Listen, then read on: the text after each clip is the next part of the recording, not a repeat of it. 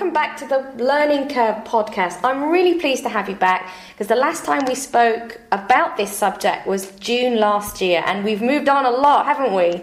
Yeah, last time we chatted, 9th of June 2014, was a discussion about the social six. Yeah. And at that time, I was rock solid that they were the six most important sites, and they're still very important: LinkedIn, Facebook, Twitter, Google+, YouTube and Pinterest. Yeah. Very, very foundational place to start with your social media journey. We can have a bit of a chat about those today. Mm-hmm. But what I've noticed in the last 6 months, these sites have been around for a lot longer than that, but they're starting to really become prominent.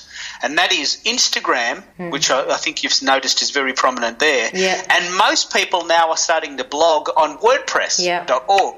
Yeah. You can also blog on Blogger and Tumblr and other sites as well. But I've noticed that a lot of really high-end people are starting to blog on WordPress. That's right. So if you want to start a blog and you've never done that before, or you keep hearing about WordPress and you're not sure what to do, I recommend that the Awesome 8 is now Facebook, LinkedIn, Twitter, Google+, YouTube, Pinterest, Instagram and WordPress.org.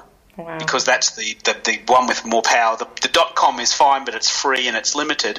And I've got a graphic for that, so we'll embed that nice graphic for the Awesome 8 into your show notes. And I've got a site on all of those, so I will actually embed all of the sites so you can show people what my Instagram account looks like, what my Pinterest account looks like, what my WordPress blog looks like, so that if people have never done this, they can say, well, there's someone who has done it, and that's what it could look like. And that's at least a starting point, isn't it? Exactly. Well, let's just start with a brief on each of these tools. So, we'll talk briefly the pros and cons, and then we'll look at, when you're starting out, where should